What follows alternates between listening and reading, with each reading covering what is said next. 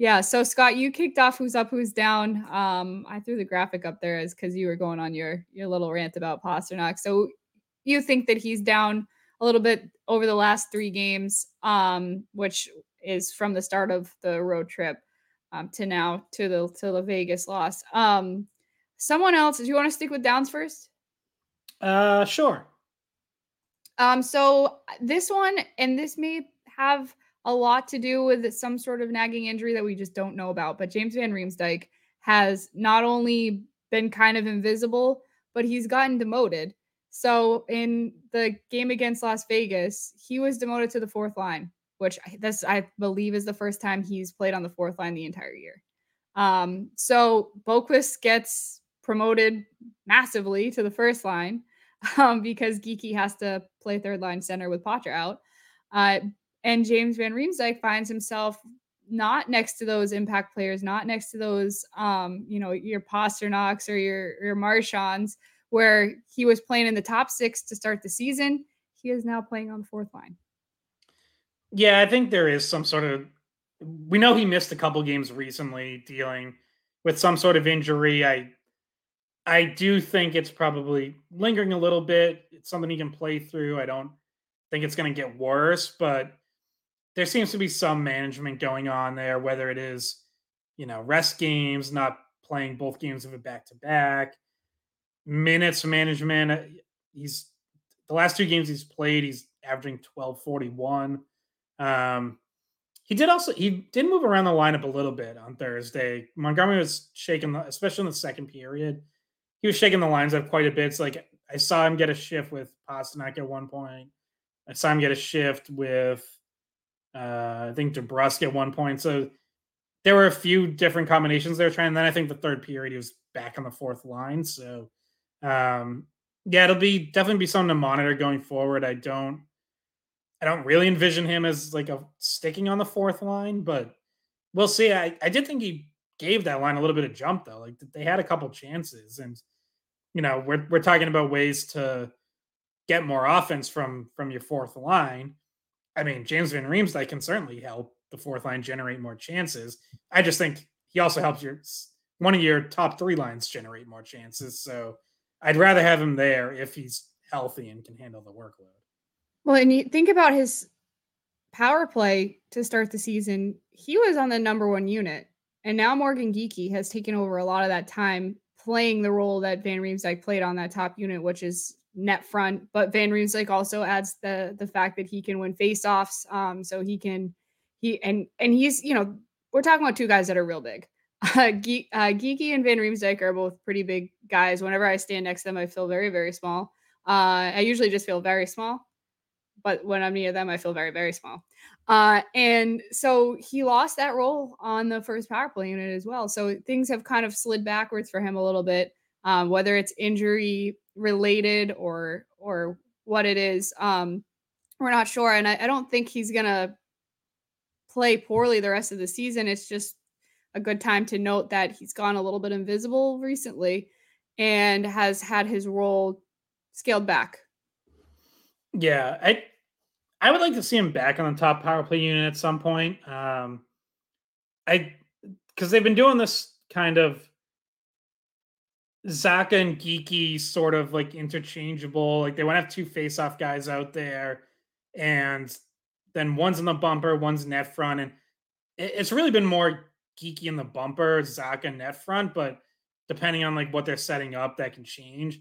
Um, I don't think either one of those guys are as gifted in like that true net front role as Van Riemsdyk is. So his hand eye for tips and rebounds and his playmaking in like that small area around the net. I'd rather have him there. I get why they want 2 face-off guys on if someone gets kicked out of the dot or whatever, but I don't know. I kind of feel like you can figure that out. You can get someone off quickly or something if you need to. Geeky had a grade A chance in the bumper on the power play Thursday night and whiffed on the shot. So that's I don't think he's been bad there necessarily, but um, I do feel like Van Reems like just brings more to that net front role. I agree with you in that situation to that point, as the specific net front person.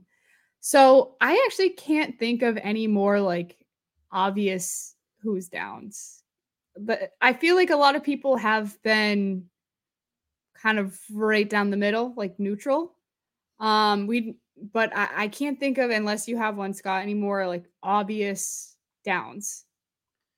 Yeah, that's kind of where I am. Like, I mean, you could maybe throw Marchand in there because of that overtime goal, but that feels like real recency bias. He also has 2 goals recently, so I'm kind of with, like, it feels like there should be more downs in a week where they lost 3 games, but they all go to overtime. 2 of them are against 2 of the best teams in the league in Colorado and Vegas.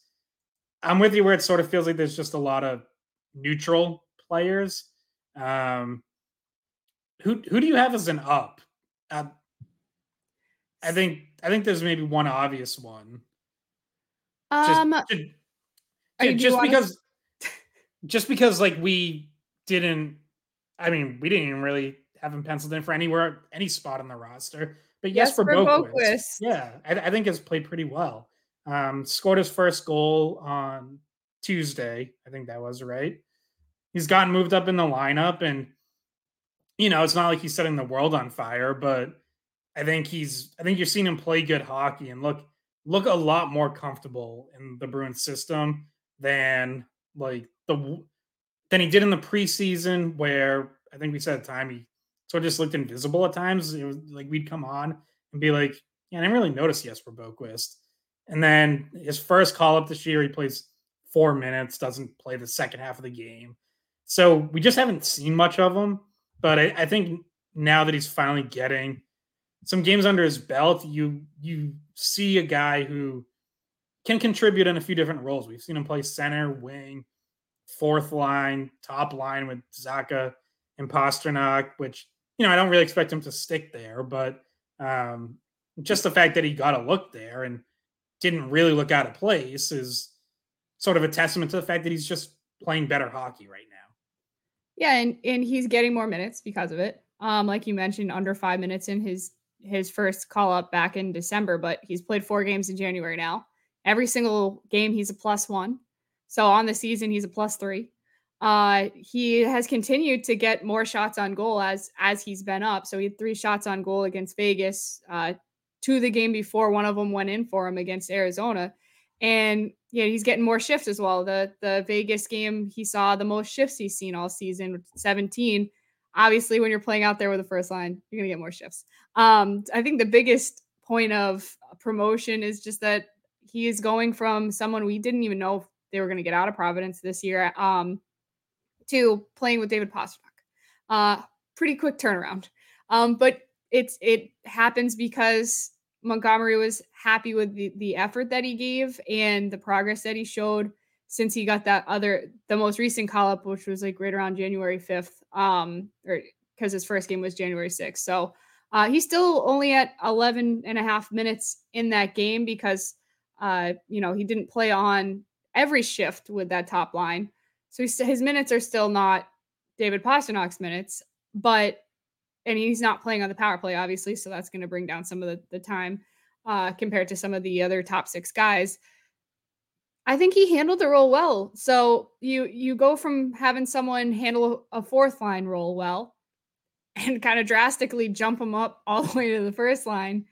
But he did what he needed to do again against Vegas, and he actually finished a few checks that I was like, oh, he didn't have to, but he went out of his way to finish some of those hard into the boards, and he's just trying to not be, overlooked this time. Like he wants to be someone that you look back on the game tape and you're like, oh, look, he did this right. Like he's doing these little things right. He's in the right spot. He's playing with confidence. He's finishing checks. He's getting shots through. So kind of, I think we've seen him take advantage of the opportunity he's had through these 4 games. And Scott, I don't know what you think about him potentially staying up. Like, what does that look like? Where is he at in terms of the depth chart of who goes down when someone gets healthy? Yeah, it's going to be interesting because I think And we've talked about Brian's been on this a little bit, and we've talked about kind of the identity of the fourth line. And, do you have to try something a little different because that line hasn't really produced? And ultimately, I still kind of see him probably ending up more in that kind of role than sticking next to Zach and Pasternak. We'll see. Maybe I'll be proven wrong, but he does bring a little bit of a different element in terms of speed, creativity, some offensive skill there. So he could get a longer look in a spot like that, whether it's center or the wing. So he's playing well right now. I do think he's kind of maybe pushing guys for a spot in the lineup. And remember, like they signed him as a free agent to an NHL contract. They obviously saw something that they liked or that they thought could kind of help their forward mix. And it didn't pan out right away. Obviously, he got passed by some other guys, but um, he's been playing well in Providence. He was on a line with Georgi Merkulov all through that hot streak that Merkulov was on. So, you need the help of your line mates to do that. So he was part of that. Um, yeah, it's going to be interesting. I feel like I still don't have a great feel for, is this kind of just like a little flash from him and then he goes quiet and eventually gets sent back down? Or has he actually turned a corner and he's going to stick and stay, and play ahead of guys like Steen, Lauko, maybe even Beecher, and, solidify a spot in the lineup? Well, what I have to say about that is of those guys that you just listed, he has the most NHL experience. He's 195 games played, and Steen, Beecher, and Lauko are all well underneath that. So he's got the experience, almost 200 games under his belt in the NHL. He, I think that he's through these past 4 games that he's been up, given more to the Bruins offensively than Steen has at any point in the season. So I feel like he's at least ahead of Steen right now. Lauko brings something completely different though than Boqvist, so that kind of becomes more of a pros and cons of what you want the identity of that line to be. And I do agree with Brian's point that he made last time. Maybe make that more of a fast, high speed, more skilled line with Boqvist on it than with some of the rougher guys that the identity looked like the vision for the fourth line looked like the identity was going to be real rough when they added Lucic and they have Lauko. And even Beecher at different times has been playing the role of more of a tough guy, but I think that he's passed a few people on the depth chart over the past 4 games, and obviously it's going to take that consistency to do that over and over again to keep your spot. But I kind of feel like he might stick around over Steen for the next, however long that they need someone to fill in the lineup.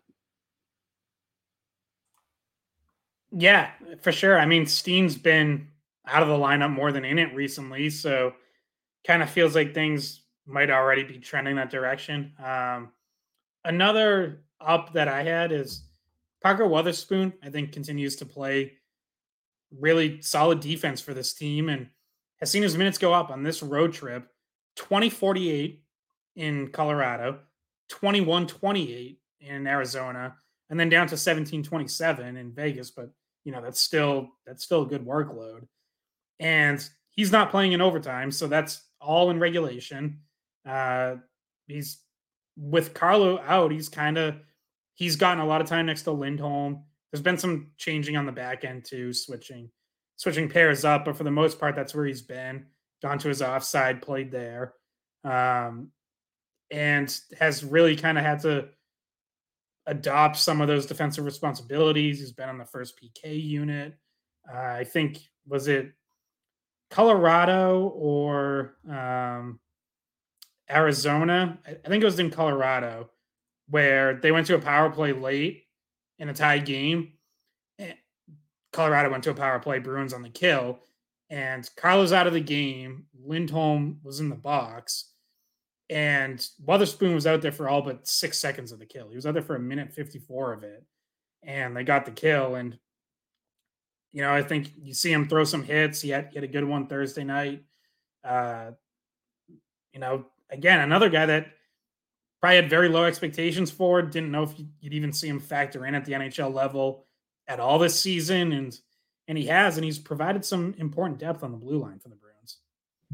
He's hopped over other people we thought might be up, like Ian Mitchell, who came to the Bruins in a trade. And Weatherspoon's somebody that we got a chance to see in preseason a little bit, but we really were kind of talking about the depth chart being like the top 8 defensemen, including Lohrei and Ian Mitchell, and not Parker Weatherspoon. But he, in the last 5 games, has had no negative games. He's been either even or in the plus over the last 5 games, getting mostly like more than 20 shifts a game. And this is really the big thing, is that he hasn't looked like a defensive liability in any situation. So there's a lot of times where guys get a call up and they don't have a lot of NHL experience, and you're seeing like, okay, they're playing a majority of their shifts, they look fine, and then they have this one lapse of judgment, and it ends up in a goal, or it ends up in a really good scoring chance, and you just remember that one shift that was bad. Well, I can't recall seeing him do that. And so that really means he's doing exactly what he's been asked to do, which is kill penalties, be a bigger physical presence on the back end, and just not make any I don't even want to say rookie mistakes, but any mental lapses, any mistakes that would end up in a scoring chance the other way that could hurt the team. And I don't think he's been a liability at all. No, and he's 26 years old, so he's not a kid, and he comes over from the Islanders organization, which is a team and an organization that has long stressed defense. So he's learned to play defense the right way, and yeah, I'm sure there's tweaks going from the Islanders to the Bruins, but that foundation is there, and I know the Islanders have changed a little bit under Lane Lambert, where they've opened up a little more this year in particular. They actually haven't been a very good defensive team, but nonetheless, like he had that training, coaching, organizational focus on defense. So yeah, he's been good. His first year in the pros, like with any pro time in the NHL, was last season. He had 12 games with the Islanders. He's already up to 14 games with the Bruins. So he's passed his career numbers now, and he's at 26 games. So at the very least for him, he's trending in the right direction. And I don't, with the injury to Forbort still being, we kind of just don't know when he's coming back, and it's been pretty long term. He's gonna be here for a while longer. Yeah, and I kind of think like even once everyone's healthy, he could be sort of a perfect 7th defenseman where you plug him in any given night and you're not worried about it. He can play either side. So yeah, I could see him sticking around even when the team is healthy. Bridget, do you have any other ups? I have one last one, but it's actually not a current Boston Bruin. Oh, that's interesting. I'm just Yeah, gonna go. I'm just gonna bend the rules a little. Okay, yeah, sure, whatever. It's a Friday. I'll let you. So I'm just gonna say Swayman, and we don't have to keep it very long. Swayman had a great game uh, against Las Vegas, and he's on the cusp of making the All-Star game. So I believe you can still vote for him if you would like to see him play in the All-Star game. Get on it. I'm not sure the exact URL, but literally just if you know how to use the internet. If you found this podcast, you can find it. I think voting might have ended Thursday. I'm not 100% sure of that. Really? Yeah. It feels early. Yeah, I don't. It is like it feels like they announced it early. They sent it to the fan vote early. Now I'm gonna look. I don't know. Yeah, I might be way off. I have no idea. But I'm looking it up. Go ahead. Let's hear your out in left field. Up, Scott. Only because we haven't talked about him in a while, and I feel like the last time we did talk about him, it was mostly negative. But Fabian Lysell has been on fire in Providence. So I mean, it's still a Bruin, like that's still Bruins related. Yeah, I yeah. think you're going off the board. No. I'm not going way off the board. But Fabian Lysell, 9 points in his last 6 games down in Providence, +5. by all accounts, has been playing really good hockey. And like, obviously the big headlines around Lysell this season were after Ryan Mougenel's comments that were very critical of him, saying, he needs to buy in, can't, basically, I'm paraphrasing obviously, but like basically can't be as selfish, can't go 1-on-4 against guys. And so that blew up and got a lot of play. We talked about it. I wrote about it. But, you got to, let's make sure we also give a guy credit when he starts playing the right way and doing the right thing and playing well.